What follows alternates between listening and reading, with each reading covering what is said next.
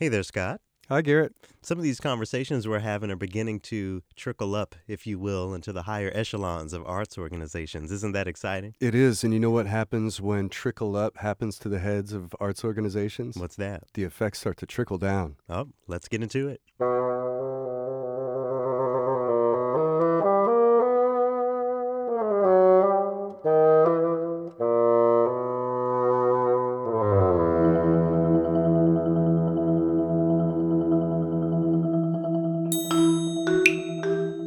I'm Garrett McQueen, I'm Scott Blankenship. and this is Triloquy, true and real stories from the fringes of classical music. We have a really excellent guest today for this third week of Black History Month, a local composer to the Twin Cities named Damian Strange. And at the end of this opus, we're actually going to get to hear an excerpt from an opera he wrote about not Martin Luther King Jr., but Martin Luther King Jr.'s mother. So we have that to look forward to in this opus. But first and foremost, Scott, I know you're not feeling well. I'm going to try to do most of the talking today, if that's all right. Well, if you want to avoid a coughing fit, then yeah, you talk.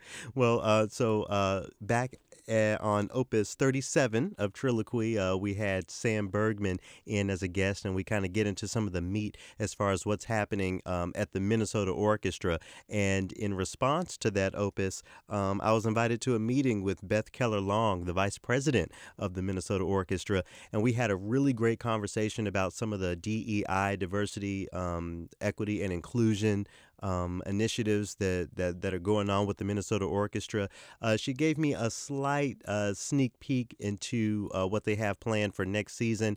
The composers that are featured do represent a little bit more diversity. You know, Beth herself admitted to me that it's not as diverse as she would like. So while she isn't the ultimate decision maker in that regard, it's really great for me to hear that the arts organizations, both here in Minnesota and across the country, are really engaging these conversations and bringing speech to action, not just having the conversation, but making that conversation real and manifesting it in the way that we share this thing called classical music. I have to wonder about the ripple effect too, because if someone like Beth at the Minnesota Orchestra is listening to the Triloquy podcast, then certainly other arts organizations are doing the same and probably taking a few pages of notes out to their meetings. And one of those organizations is the American Composers Forum. And shout out to Vanessa Rose. You know,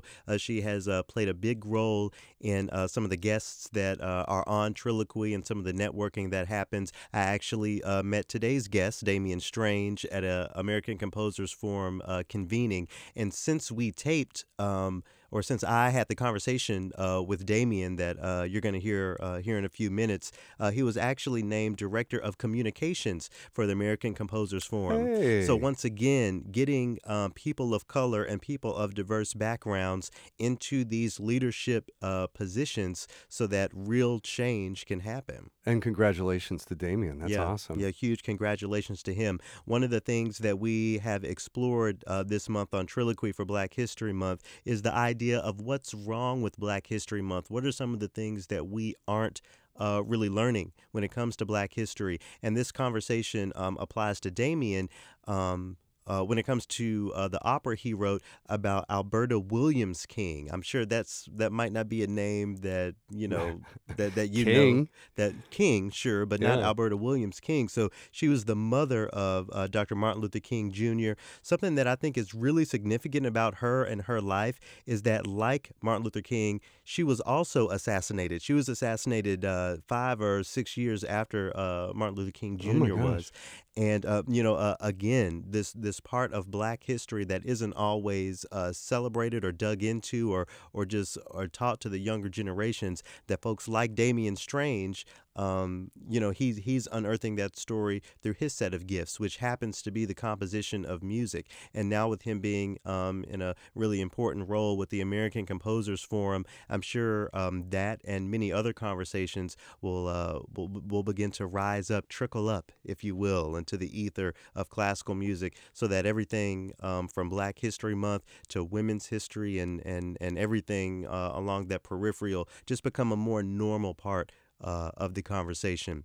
One of the other things that I speak with Damien about is his upbringing in Washington D.C. And something that kind of tickles me is that he was around so much blackness and the diversity of blackness and black music. He thought everything was black, including our favorite George Frideric Handel. Didn't you? You were tickled by that, I'm sure. I thought, and what a cool perspective to hear, because what you come up with forms a lot of your tastes and your ideas about how things work. So for him to grow up just thinking Handel was black, wow, I wonder what his reaction was when he found out. I suppose from a child's perspective or young person's perspective, why couldn't a black person have written something like The Messiah?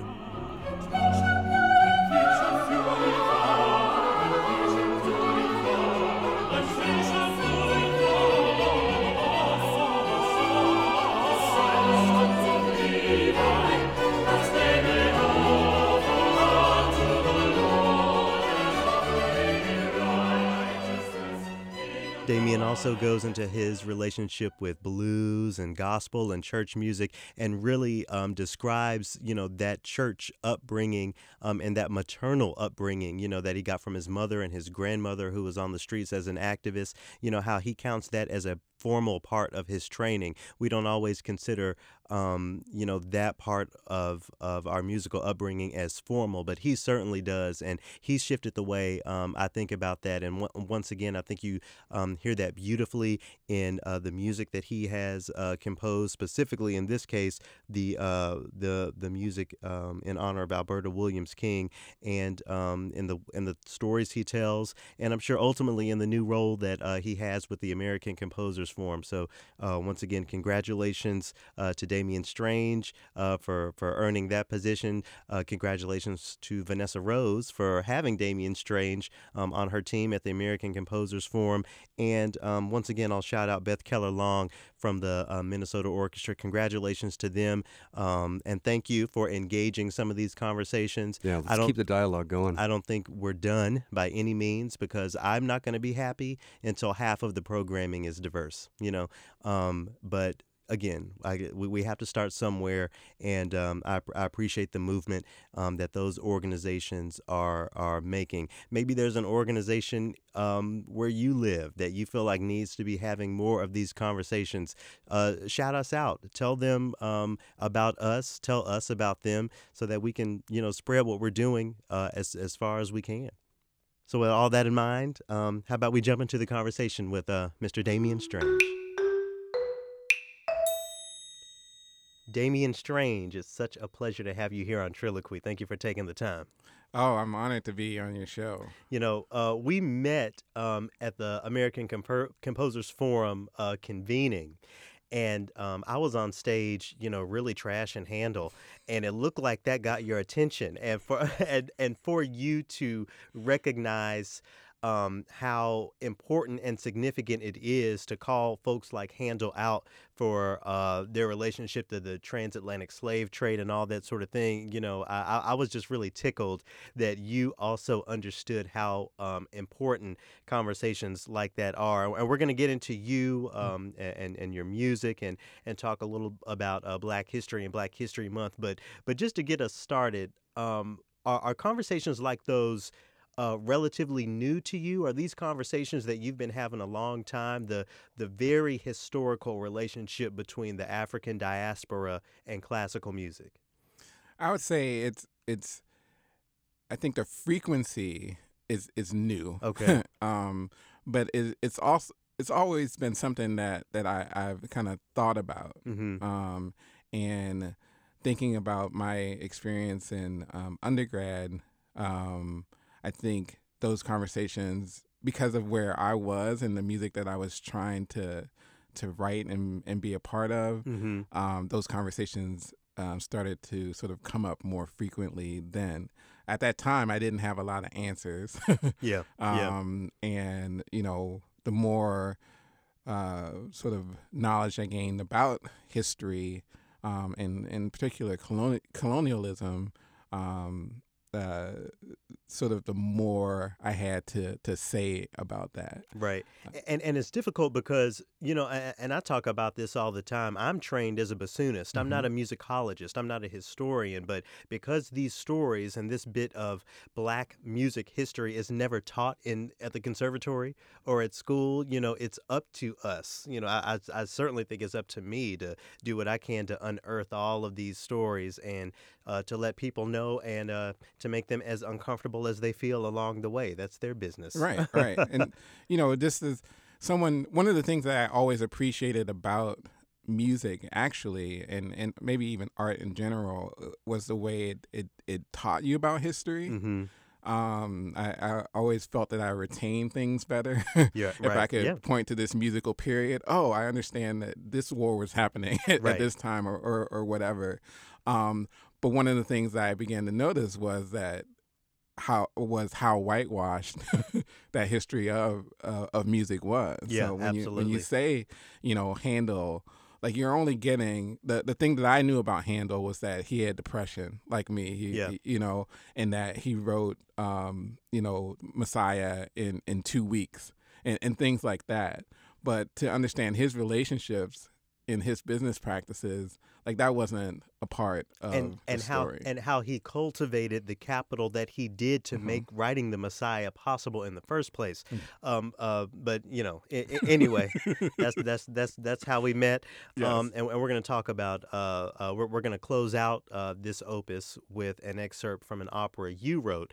But first, before we do all that, I want to ask you something that I had planned on asking all of the Triloquy guests for Black History Month. From your perspective, what is wrong with Black history and Black History Month and the way it's been dealt with, since we were kids and as we were growing up?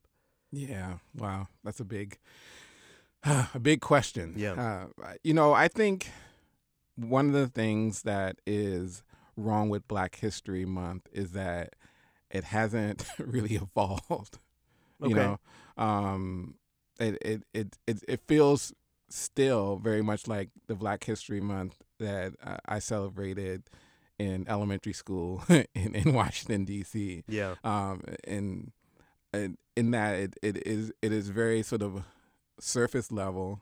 We get the same sort of the same characters every year. And even those stories that we tell about the same characters are not very deep. Right. And in a sense, Black History Month continues to be sort of very colonial based and whitewashed. Mm-hmm. And aside from not having the full like sort of depth and breadth of blackness being a part of it, we often leave out our queer brothers and sisters, women. Sure. Yeah. You mentioned that opera, Mother King. The whole reason that opera was written was because I knew nothing about Martin Luther King's mother. Wow. And I've never really thought about that. Yeah. Oh, that's incredible to think about. But you mentioned Washington, D.C., Hmm. and how growing up there you had a certain perspective on Black history and Black History Month, even Black music. DC, I grew up thinking of DC as Dark City, Hmm. Chocolate City. So for me, there was this assumption that educational practices and the way you looked at music history, Black music history, and all that would be from that Black perspective. But as time goes on, we're seeing Washington D.C. Change and evolve into something that I'm sure you might not even recognize anymore. When I go home, it's I can't even go home to my family home, one, because we were, due to the sort of economic situation and social economic sort of climate in D.C., we no longer have that, Yeah. that home. But certainly it's not like that chocolate city that I grew up in the late 70s and 80s.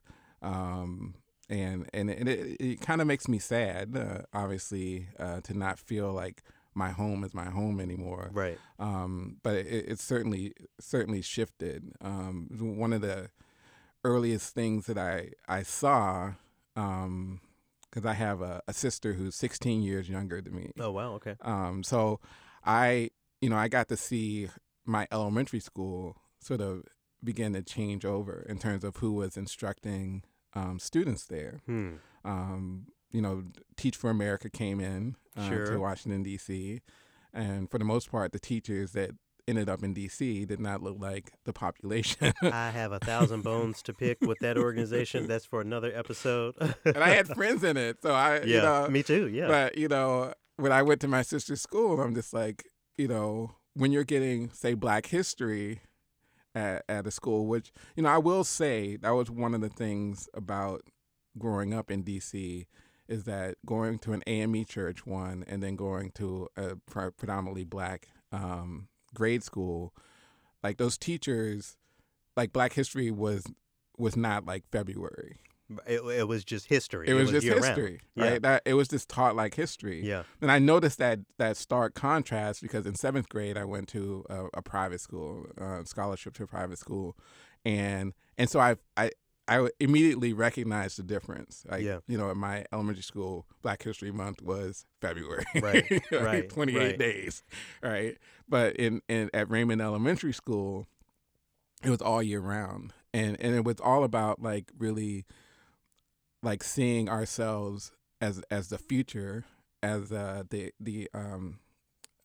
people who were inheriting this legacy. Right. That's the way it was taught in my elementary school. I'm wondering if this old DC, this Black DC, had a big impact on your early musician days. How you were introduced to music and music performance.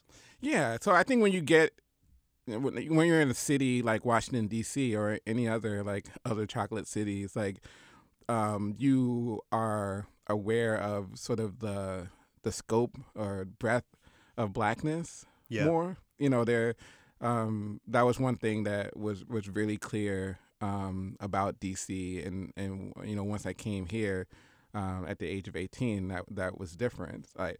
I like the type of music that I was exposed to because of that sort of that breadth and that spectrum of Blackness was did influence who I was. Like going to an AME church that had a straight up gospel choir, Sure.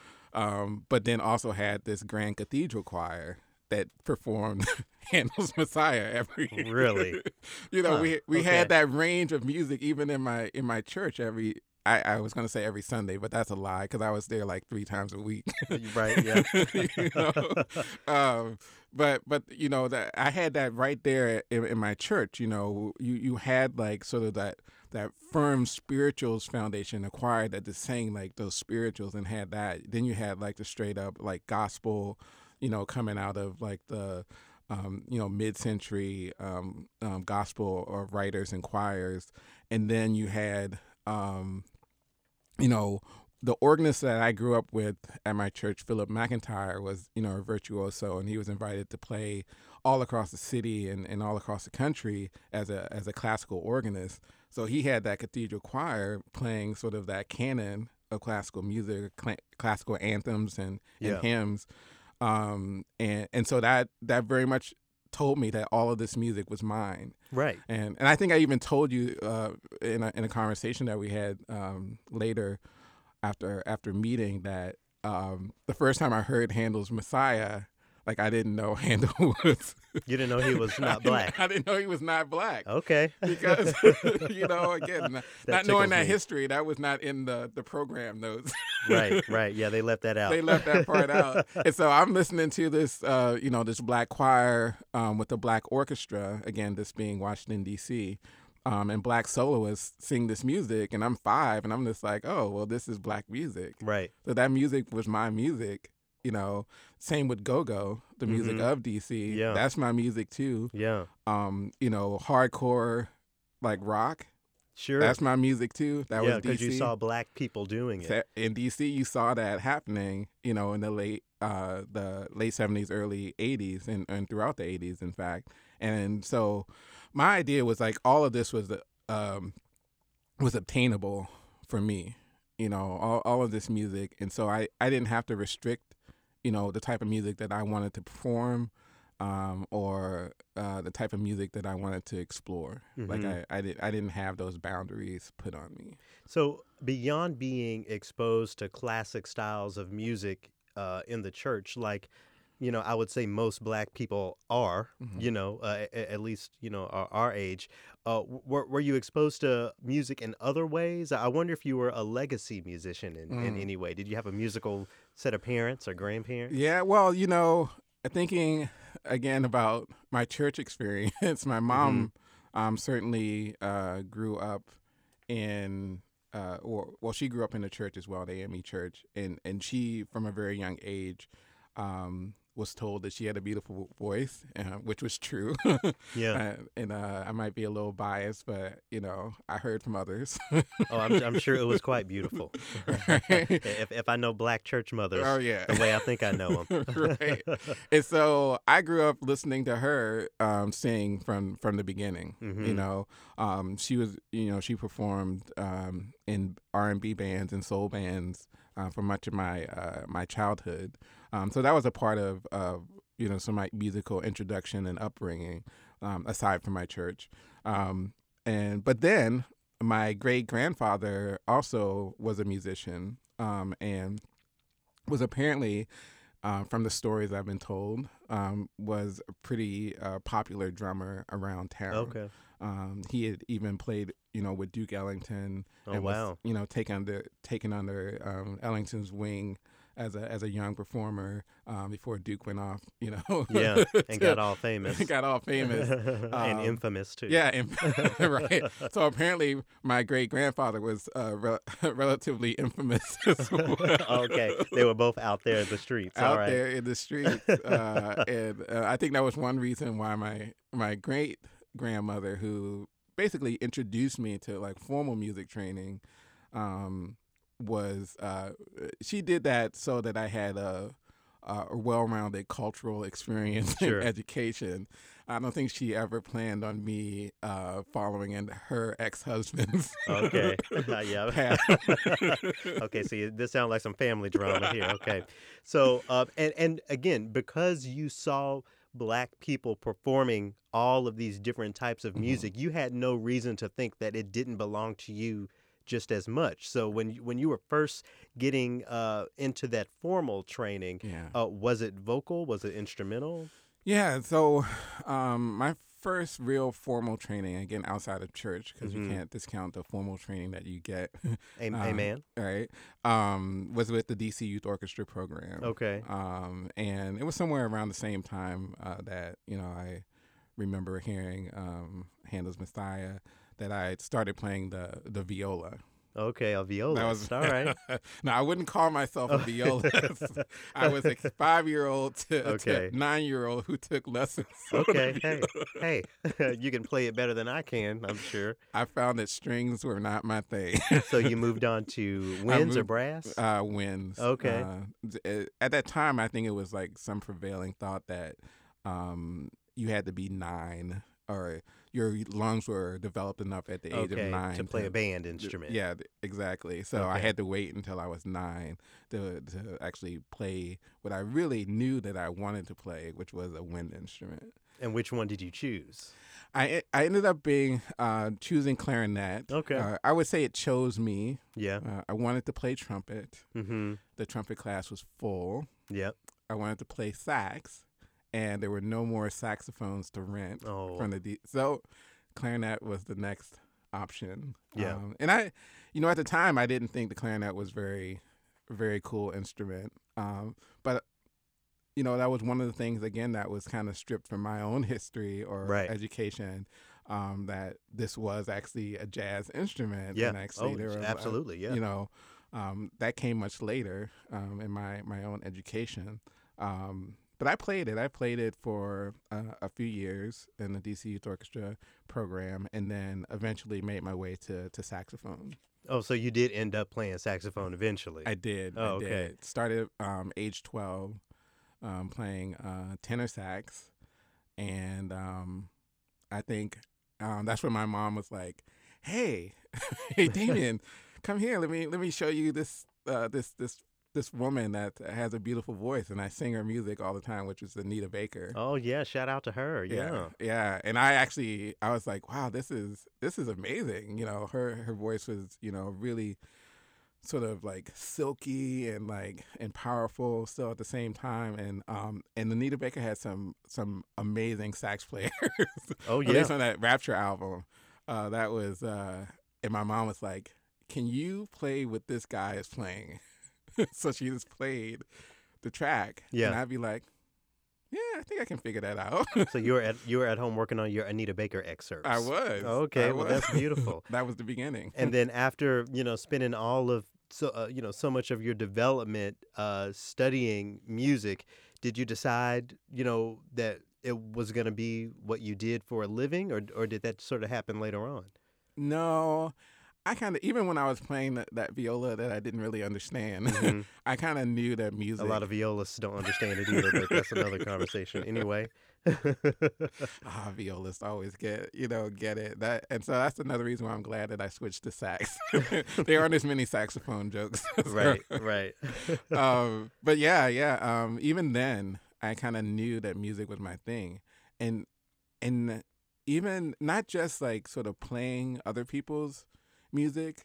Like I think even at that time when I was practicing or running through my lessons, I was just like, this isn't as fun. I really just want to. I want to make up my own stuff. Like, why Yeah. can't I just like play this thing? Right. This lick or whatever. At this time, so even then, I like kind of wanted to just do my own thing, Sure. musically. Sure. So how did that manifest? You're wanting to do your own thing. Well, going back to my mom, I think she recognized that in me, and particularly once I started playing saxophone, like I did do that a lot more, and I think having her like say, "Hey, listen to what this sax guy is playing on this Anita Baker track, and try to play it," sort of helped me develop my ear. Right. Like, I don't think my ear was being developed in my other aspects of my formal training, but this was developing my ear. And the more that I did that, the more I heard like different melodies in my head, and I was trying to play them. Yeah. And even writing songs. Like, me and my brother would kind of sit in our backyard and start writing songs around that Yeah. time too. Yeah. And she recognized that, and she was like, "Oh, so let me teach you a little bit about song structure." And Let me get y'all together a little bit. it's like, here's a verse. This is how a verse works. Here's our chorus, pre-chorus or bridge. And she kind of gave me that sort of formal training on songwriting. Yeah. Yeah. As I listen to you describe your upbringing and, all of the blackness that was your life in Washington, D.C., when it comes to music and black history and everything else, I can't help but to be a little envious because me and so few other black folk that have dedicated our lives to classical music really have that background. And you decided to leave it all behind in moving to Minnesota to go to college. So what happened there? How did you end up in the Great White North? Wow. Let's see. So for I think I mentioned from 7th grade to 12th grade, I attended a small private school in D.C. called the Murray School. It's like 600 kids from K through 12. Very different than the public schools, which had classroom sizes of like 32. Right. My largest class ever from 7th to 12th grade was 15. And I think, and even to this day, like the DC public schools aren't the best in the nation. And my great grandmother was of this generation that was actually very strongly like and proudly black, but also had this aspiration of whiteness. Yeah. Yeah. Right. Yeah. And so that's what it was, right? So the whole the aside from like DC public schools not being the top schools in the nation, going to a private school was this like this step up, Yeah. right? And she had spent a lot of her adult life nannying for one family, A white family. a white family in the suburbs of DC, and she saw those kids go through private schools and then go to Ivy League, Mm. and that's what she wanted for her. Excellence was leaving this place and Yes. going to okay. Yeah. And that's what fueled your decision. Yeah, partly, I I mean, because we talk all the time about leaving home Mhm. and going to these big schools, but if blackness, if being black in America has an Ivy League connected to it, it's the school that was right where you Yeah. were from. absolutely, You know, yeah, and so I did apply. Howard, for those Howard, of you who yes, don't yes, know, the Howard real University. HU, the real HU. There's also like this little bit of rebellion that has a little bit to do with it as well. Growing up in DC, at the time I grew up in DC, was a challenging period in that the story of that city. Yeah.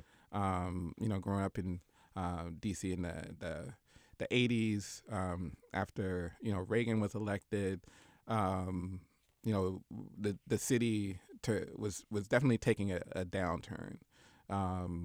We saw in my community, which was a traditionally sort of middle class or working class Black community, was from sixth grade through, I would say, like ninth grade, I saw like sort of the fabric of the community being pulled. Sure. Little thread by this, like a little thread of crack, cocaine. Yeah. All of a sudden around the block there's like 3 crack houses. Yeah. Where there were like middle class families like raising kids. So by the 86, it was full blown sort of epidemic of both drug use and violence. So I could say my neighborhood, like, again, given the history it was, like, again, by the time I was in like 11th grade, like helicopters flying overhead, shining into my bedroom, automatic gunfire, in the alley. There was stuff like that going on. And, even as a high schooler, I was just like, well, there must be something I can do to stop this or to prevent this. And I did. Like I worked, really hard in my community. My great grandmother, again, was a community organizer, and so we were out in the streets, like trying to do that work. But it was so, it was demoralizing in the sense to have to see what the neighborhood was, Yeah. and what it had become, and that kind of takes a toll on you too. Yeah. Howard. Yeah. Well, I was just going to ask, is your great grandmother still living? No, she went to be with the ancestors. It's almost 10 years now. Oh, wow. That she. I mean, because I think about, you describe her as a community activist Mhm. and someone who is very much aware of Blackness and its rich heritage and culture, but at the same time, Yeah. someone who measured excellence with that white ruler, all the way to your ended up being a college student far away in Minnesota. Yeah. What sorts of jobs led, because right now you're with the Twin Cities Media Alliance, Yeah. correct? Mhm. I'm curious about how your idea of music and then your need to work and then putting together these two worlds. How did that lead to your current position? Yeah, that's a really good question. If you saw my full CV, you'd be like, "What was this dude doing?" Yeah, mine too. I was all over. Bartender. Yeah, Yeah, all uh, kind of stuff. Yeah, I was right out of college. I was just trying to pay McAllister back. Oh. So I Yeah. taught preschool for a few years while still doing music, playing in bands. I worked at front of the house at the Ordway as a Yeah. doorman and Yeah. usher.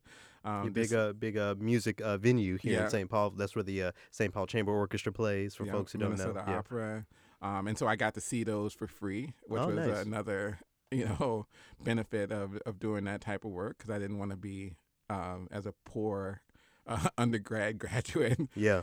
trying to pay back this private school. I didn't have a lot of capital. It's a wonder you didn't. Man, I feel like we could really talk for a long time about so many things you're saying, but right now what I'm thinking about is, again, that origin of blackness Mhm. in all musical genres, and then you're being a doorman at the Ordway. You did that is not a black space. No. If I can just say, it's amazing that you didn't jump ship at that point. Yeah. Oh, boy. Again, I think having the experience that I had growing up in a black city like DC, but then also going to a school like Murray, which had a very low percentage of black students at the time, learning how to swim in whiteness. Sure. It became a skill of mine. Yeah. I couldn't really swim that well in water, but in being in white spaces, I think that private school experience actually prepared me for that.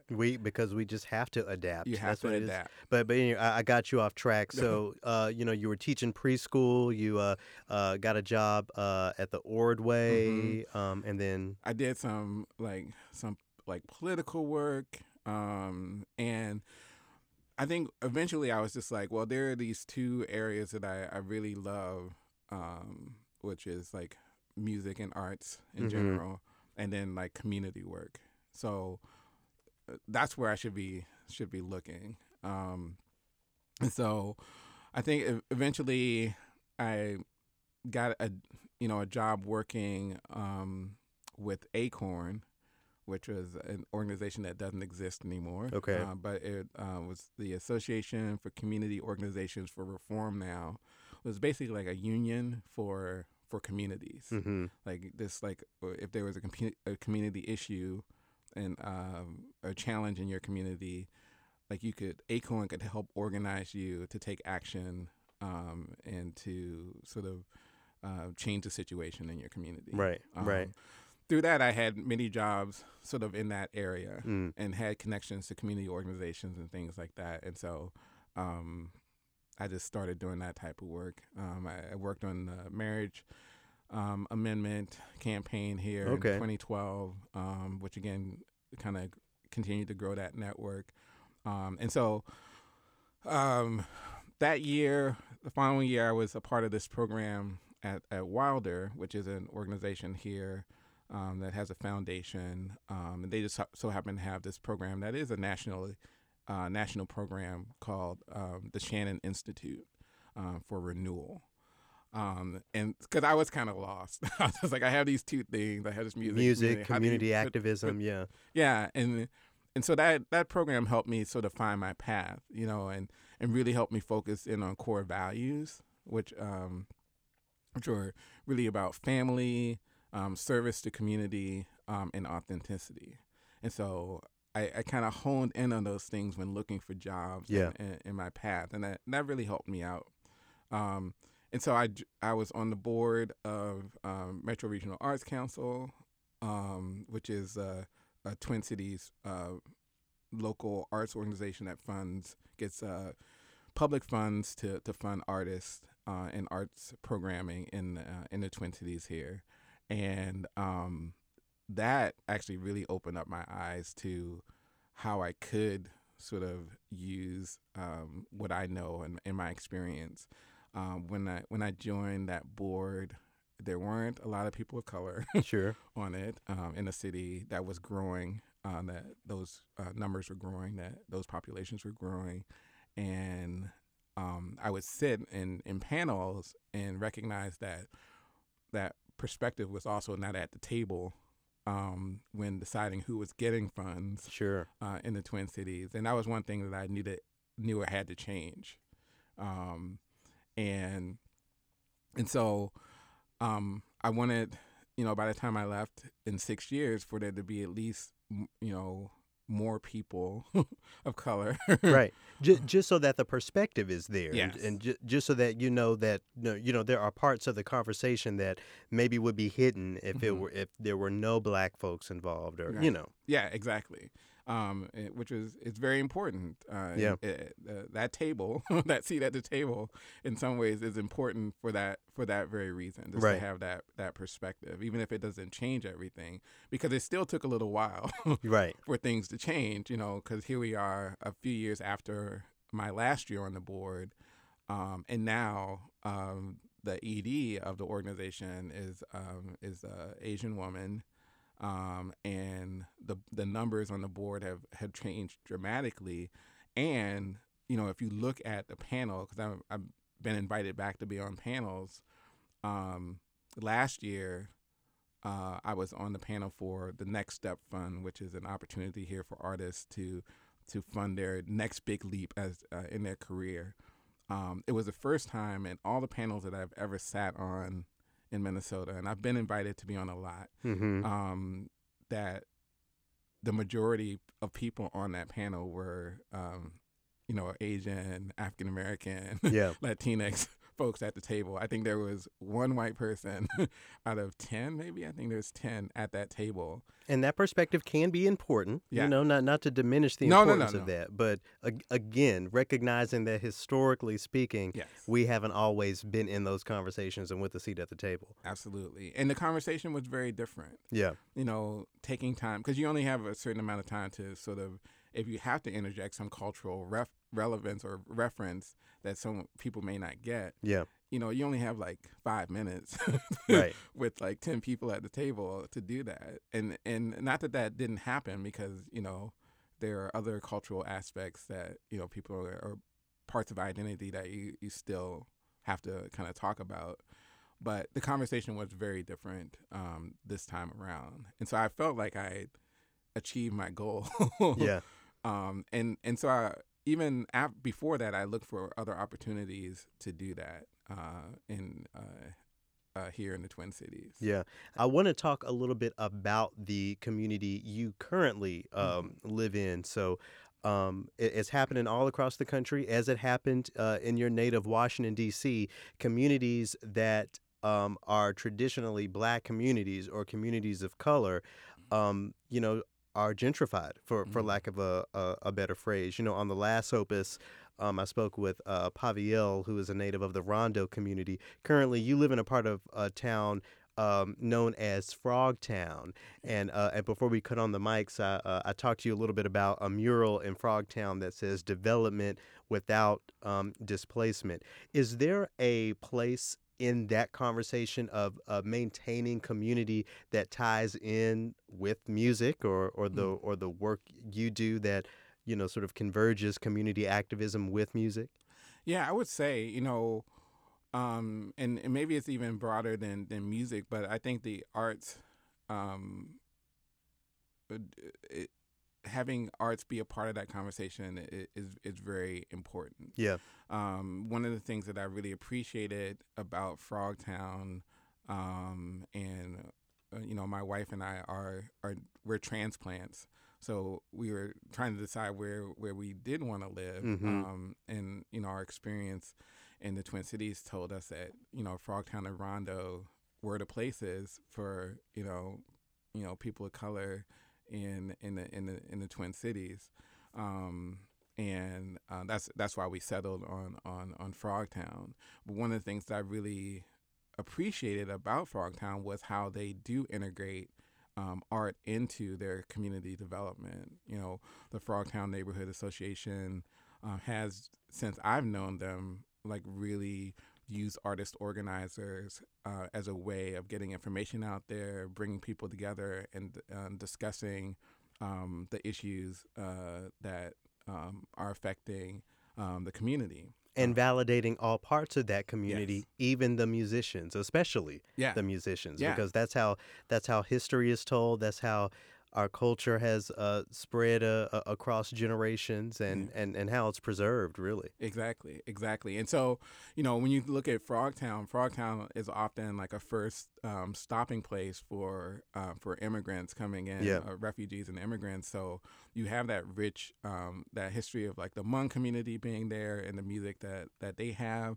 And actually recently I did sort of curate a program at Cedar Cultural Center here over in Minneapolis that was bringing Rondo and Frogtown musicians together to perform.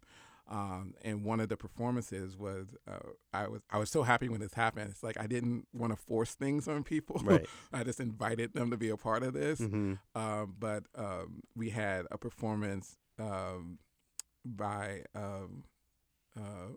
Tusaik Lee, who is a poet and hip hop artist that grew up in Rondo community or in Frogtown community. Mm-hmm. And for his performance, he brought in performers playing traditional wind instrument from Hmong traditional wind instrument. Oh, wow. Which I had seen like almost 7 years ago at a performance, and I was like, one day I'm going to curate something that will feature this instrument, and so he mixed that with hip hop, and so that's what you see in Frogtown. You see sort of people holding on to their traditions and also like experimenting with those traditions, and that's so you have like Adavu Seru who lives also like a few blocks from me. Yeah. Amazing.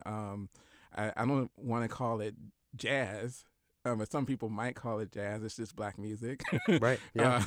That Classical he does. music, even Yeah, classic classical. to us. Yeah. And folks like that. A growing Sudanese community. My neighbors are from Sudan. Oh, wow. Yeah. In fact, in my block alone, I have like immigrants from Central America, from Ecuador, from Mexico, from Sudan, from Eritrea, like just in my block. Yeah. And they all bring their own cultural and sound or culture and sound to that neighborhood, and that to me is what's special about Frogtown, what I think what happens is that people see that flavor and that color, and they want to be around it, right? Yeah. So they want to move to where that is, That seasoning. that seasoning, right? And so that's what we see now, and what quite often happens is that there is like this thing that sort of drives that. Yeah. And for Frogtown, it's the light rail that was built just a few years ago, and so we see now this change in the community. So first you sort of see that light rail come in, and then you see like restaurants, pop up, a yoga shop pop up. And then a coffee shop, all and, of the usual all suspects. And not usually by local businesses or Right. businesses that, have been there for years. In fact, that the mural that you mentioned, it's on the wall of a business that just announced that they'll be closing. Oh, wow. And I think they've been there for 30 plus years in that location. Barbecue spot, black owned. And so that corner is going to be developed. Wow. And, that business couldn't afford to sit out and wait, whatever, 18 months or whatever without business to go back into that spot. So they're being displaced, ironically. And, it's easy, again, to ask the question, what does music, how can the arts impact the stopping of this sort of change, preserving communities. And, based on all of the work that you've done and that you continue to do, I think the answer to that is obvious. I wish we had, 2 more hours to sit here and chat. But if anyone is interested in learning more about you and your work, I'll definitely have links to your website and all that available in the description. Before I let you go, how about you tell me a little bit about the piece of music that you brought in, and also shout out the performers. Yeah. So initially, we had talked about the opera Mother King, and doing a piece from that. And then I found out that my the person who played Martin Luther King's mother had just gotten a job in London. Oh, Who was wow. not going to be here. So I wanted to bring in a piece that was really relevant to the conversation. And this piece is called Dream Variations. And it's a piece, it was the first piece I wrote when I got back into composing, because I had taken time off.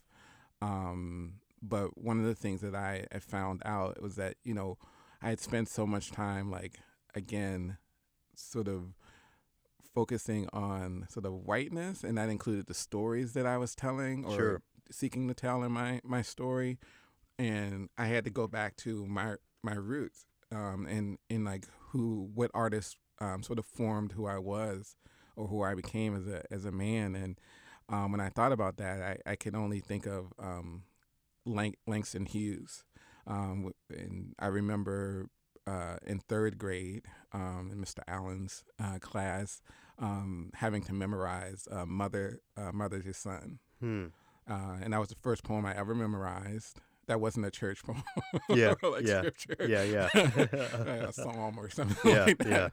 This was like the first one. And I felt so connected to the story, and to the poet.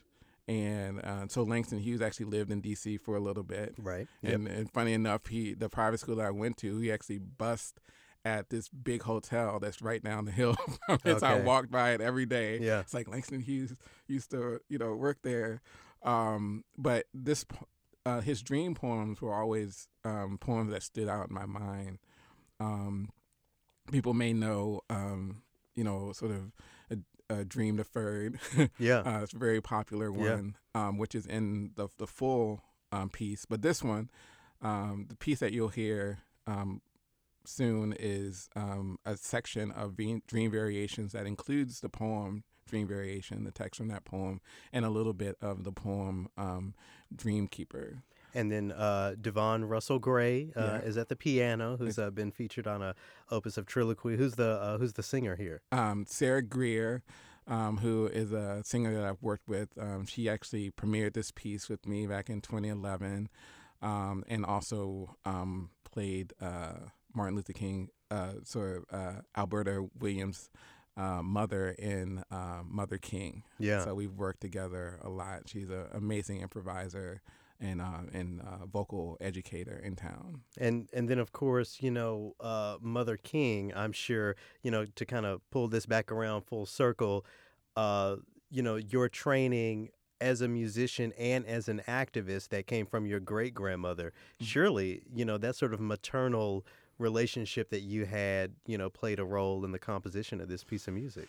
Yeah, absolutely. Mother King was really all about, one, the idea that I mentioned earlier is that, like, how come we don't know who Martin Luther King's mother is? Yeah. And so many other mothers that really often in our community are doing, like, the hard work without a lot of praise. And so Mother King was an opera that I wrote with librettist Vanessa Fuentes, who's a local poet and author. And we were just sitting down one day after we had seen Selma, and talking about how great Selma was and how timely it was when it came out. But also saying, hey, so how come they didn't, like, focus a little bit more on some of the women in that movie? How come that keeps happening? Yeah. And we both, like, as both of us being activists and organizers, like, well, how do we take action on that? Right. And so, she was just like, well, I know that you're working on an opera about MLK, because that's what I was doing. And she was like, what do you know about his mom? Yeah. And I was just like, well, I know this, and I know she was an organist, and, like, blah, blah, blah. She's like, did you know she was assassinated too? And I was like, and sure enough, she was at Ebenezer. How is there? I mean, you can look it up, folks. Go out there and look it up. There's like 2 articles about this. Wow. You cannot find anything else about this. I mean, it seems so big. This is like a woman who raised Martin Luther King, who was tragically struck down, also struck down after already losing another son to a drowning. Again, we talk about water too. Yeah. We can get into that too. But like, how come we don't know this about Alberta Williams King? And, and again, coming back to one of the first questions I asked you, what's wrong with Black history? What's wrong with Black History Month? This is one of the things. It's one of those questions and one of those topics that we just don't explore that, thanks to you, we're beginning to, and we're beginning to have those conversations. Damien, I'm gonna have to have you back. I would love to. We're come gonna back. and we'll tie Scott in next time to get some of his takes. But again, thank you so much for the work you do. Thanks for being on this opus of Triloquy, and thanks so much for sharing this music. It's been a pleasure. Thank you, Garrett. Thanks for having me.